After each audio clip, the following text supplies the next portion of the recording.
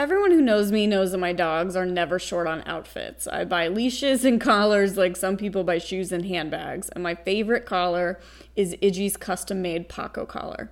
Paco collars are 100% handmade from scratch by an amazing staff of artists, and the quality really is unparalleled. My dogs can't have collars that don't withstand wear and tear. They hike, they swim, they roll on dead stuff. These collars are guaranteed to last a lifetime, and they're designed to be worn by active dogs like mine. Iggy's collar is perfect for her. It's got purple stones, stars, and a beautiful design. There are literally thousands of design options to choose from, but don't worry, the staff at Paco loves helping customers pick out the best collar for their pets. That's exactly what they did when I went to their booth with Iggy. And they make stuff for humans too, so get over to PacoCollars.com and buy the best collar you've ever had, and don't forget to enter promo code COGDOG for free shipping. Dog people of the internet, Worked Up Camp is happening. You can get all of the information for it over on the Worked Up Camp event page on Facebook. So just search Worked Up Camp on Facebook. You can also find it on the Cognitive Canine Facebook page. And you have to click either going or interested, and then you're going to get all of the updates that are posted to that page. What you need to know right now is that registration applications open April 15th. I'm only going to take those applications for a 10-day period, and then I'm going to let people know who is in as far as working spots go. So you've got to get your application filled out and sent over to me between April 15th and April 25th. So if you get the application in during that time, you'll be considered to have a working spot. But in order to get that application, you've got to get over to that event page and join it so that you can get all of those updates. And I hope to see your application soon.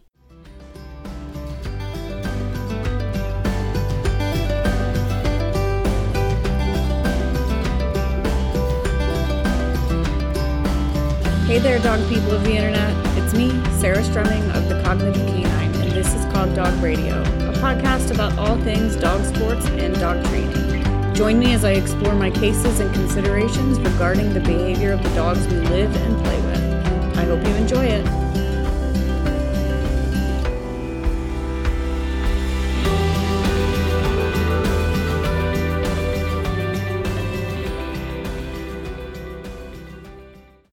All right, first thing we need to talk about is Worked Up Camp. The applications are open until the 25th. This podcast is coming out on the 24th. And so what that means is that the applications will close at midnight Pacific time on the 25th. You can get that application on my Cognitive Canine Facebook page, on Cog Dog Radio's Facebook page, as well as the Worked Up Camp event page, which you should definitely join if you're at all interested in coming, because all of the pertinent information will be shared there. I'm also going to be doing a Facebook Live tomorrow night. That's going to be on the Cognitive Canine Facebook page. I'm not totally positive what time because I've got a lot of air travel going on tomorrow. I'm going to be coming to you from Connecticut, so should be around 7 p.m. East Coast time. Might be more like 8 East Coast time. But I'll go ahead and let you know over on the Cognitive Canine page when I do know what time. And that live event is just going to be talking about some more details that have come out about the camp, and, you know, help you guys really understand what the camp is about, just in case you were thinking about applying, but you haven't done so yet. And as usual, if you join the event page, those details that will be available in the live will be posted there, so you don't actually have to watch the Facebook Live if you would prefer not to. And again, that Facebook Live will be on the Cognitive Canine Facebook page. So here's what I want to talk about today on the podcast. I want to talk about priorities, specifically shifting priorities.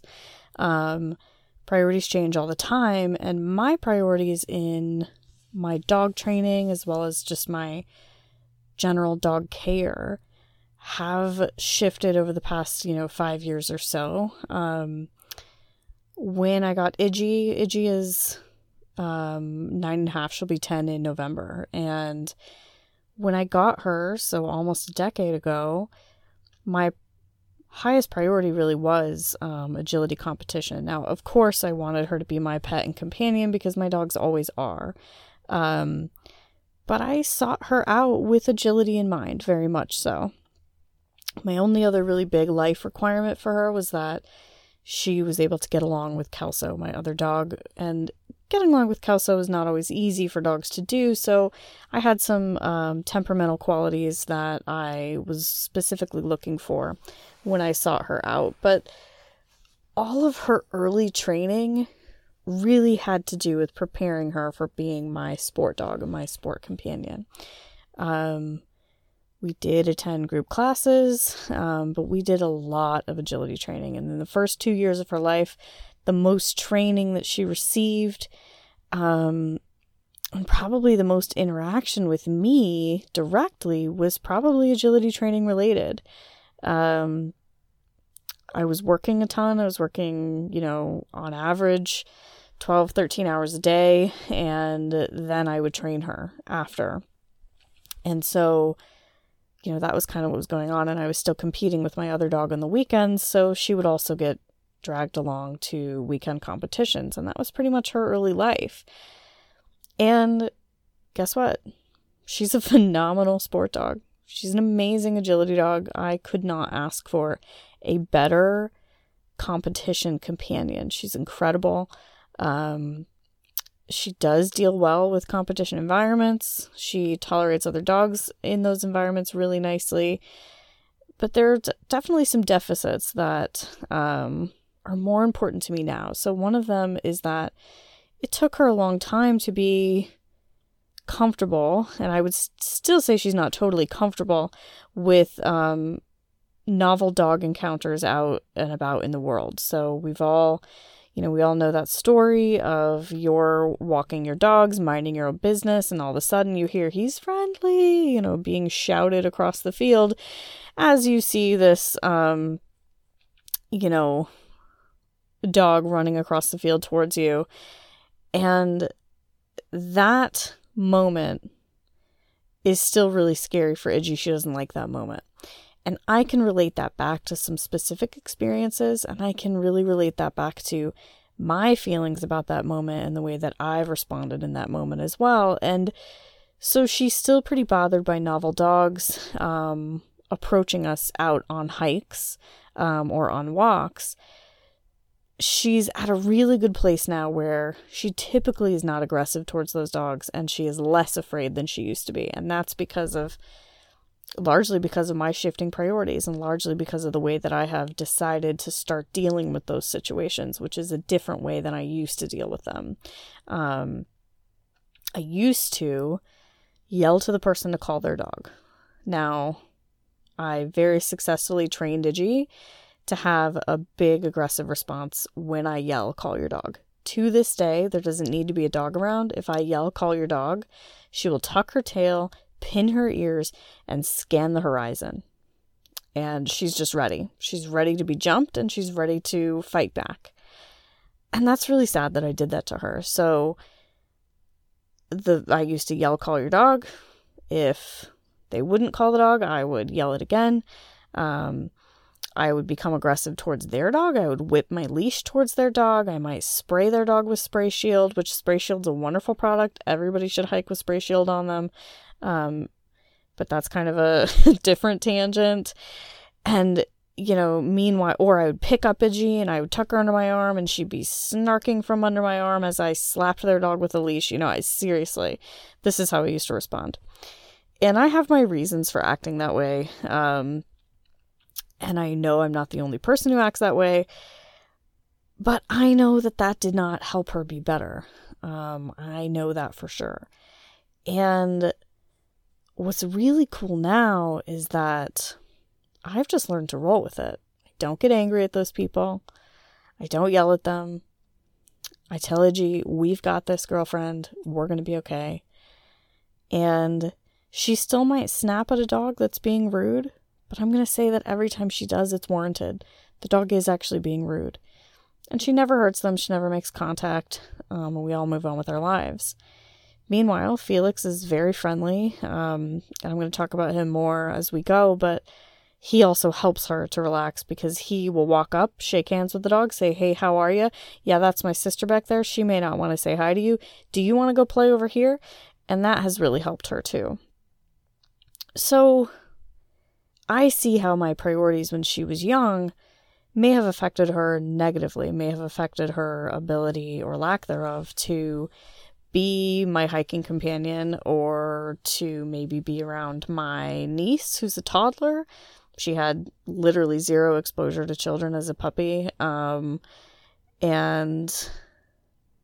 I get pretty nervous with dogs around children because of the line of work I used to be involved in. And so that also affected her.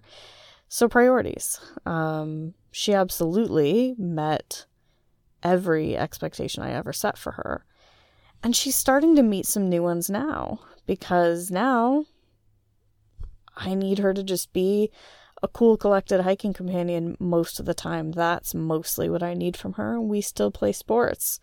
But I also need her to be around my niece and be cool with that. Go on long road trips, things like that. And she's doing great, because dogs tend to adapt to whatever circumstances you put them in. They're really amazing that way as a species. But my priorities have totally changed now, and the way that I've raised Felix really reflects those priorities. My number one priority in raising Felix was for him to be a dog that I could take out on hikes, maybe take camping with friends, things like that, and have him be cool with whatever was thrown at him. New dogs, children, whatever. Really, really high priority for me. And so that's my priority in his training, and it has been in the past 2 years. He's going to turn 3 soon. And I think a lot of people would look at his agility training and think, wow, he's just not where I would expect a 3-year-old to be. And for me, he's exactly where he needs to be, because he's the most incredible dog out in the world. He's with me right now in my friend's RV, because he's going to be staying with her when I'm out of town, and he's just go with the flow. He's very cool with it. And that's not to say that things don't bother him. He definitely has things that will kind of shake his world, rattle his world, like I think most young border collies experience, but novelty isn't necessarily one of them. And novel social interactions are definitely one of his best qualities. He's really, really good at that. And so now my priorities are, I need you to be a great hiking companion. I need you to be off leash out in the world. I need you to come when I call you, and be cool when we encounter people or new dogs on the trail. Because the likelihood is, even if you're hiking in an on-leash required area, you will encounter people with their dogs off leash. And I can't ever look at Facebook without seeing one of my friends being pissed off about that. And I used to be really pissed off about that, and I'm just not anymore. And the reason I'm not is because I've decided not to be. And my life is so much better now that I don't get that burst of anger every time I see somebody kind of breaking the rules. And my dogs are better about it too now that I'm cooler about it. So I want him to be a great hiking companion. I want him to be a great family dog. I don't want him to have to be isolated when I go visit my family, and that includes my 3-year-old niece. These are really important things to me. I also need him to be cool hanging out in a crate, whether that's in a car or anywhere else.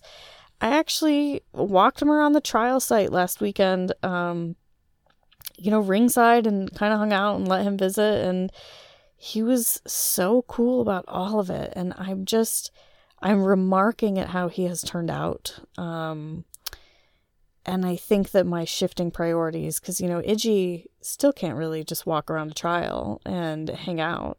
If she's in the trial, she wants to be working, and that's all she can think about. And I did that.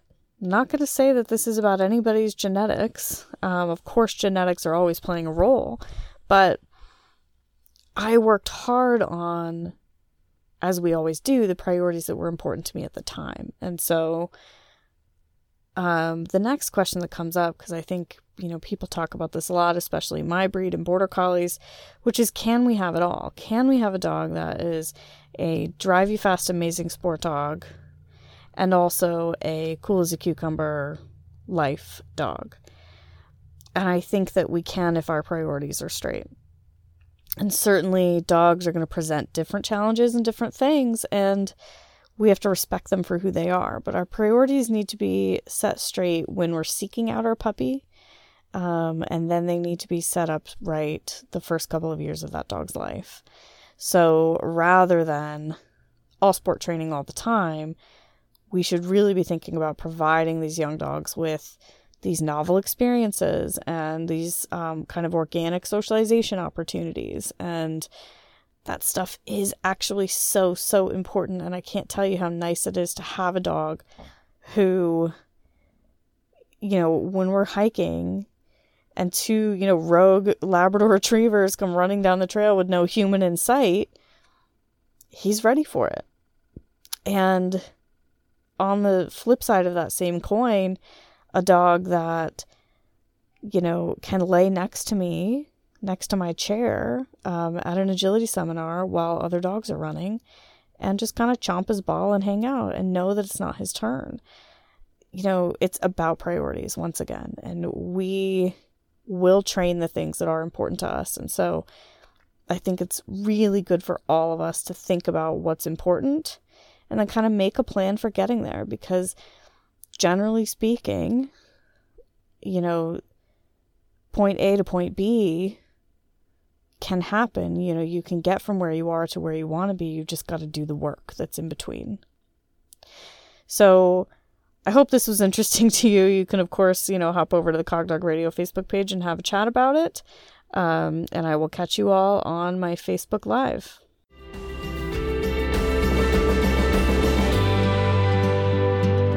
Thanks for listening to Cog Dog Radio. If you have questions or suggestions, shoot them over to cogdogradio@gmail.com. Be sure to subscribe on iTunes, SoundCloud, or wherever you get your podcasts. Don't forget to like the Cog Dog Radio Facebook page, and until next time, happy training!